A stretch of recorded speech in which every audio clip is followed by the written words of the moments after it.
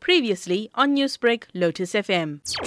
Well, either Finance Minister Tito Mboweni will steam ahead to the cliff, or maybe he will retreat a bit. I don't know. The DG Mogajano actually answers to SARS, the Commissioner Kieswetter, that he can't get to be filled the 800 vacancies for tax collection and to see to that illicit financial outflows is not continuing or tax dodging. I think they are really planning for something bad for the country and for the majority of the population. I think the Treasury has been on a trip since the supplementary budget, even since February this year, before COVID, to reduce the number of public sector and service employees by over 150,000, something like that. And this will hit public health, it will hit education, it will hit police, etc., all the public service that is basically needed. And I think they are really into something bad. So what would be your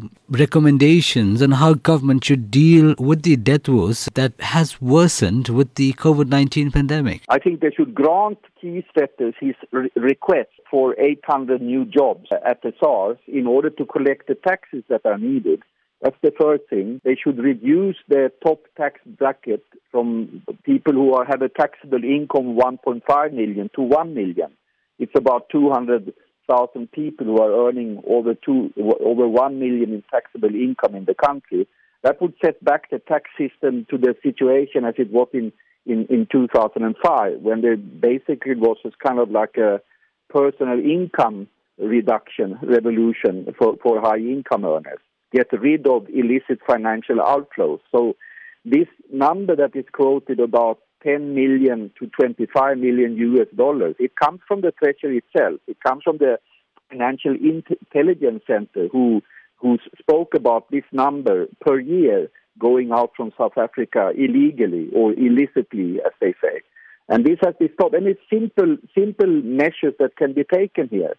You can, for example, not allow for paying sales commissions or management fees to non-existing companies, basically bank accounts on Malta, Dubai, Cayman Islands, and so on. But a lot of companies is using this kind of like a fictitious payment of services that doesn't exist. So you have called for a human rights-centered budget. What factors would that entail or consider? The issue of widespread hunger in the country, for example. And this is also where the debate about the basic income grant comes in. You have to deal with, if you allow sort of stunted growth among 20% of the children in South Africa, then the budget is obviously not human rights-based.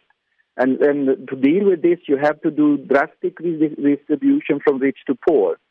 If you have a plan to cut public sector, public service sector jobs, for example, in public health or in education, when you have 50, 60 learners per teacher in many public schools, and when you have when the COVID crisis has disclosed to us in which bad state that public health is, then you are not budgeting in line with the Constitution.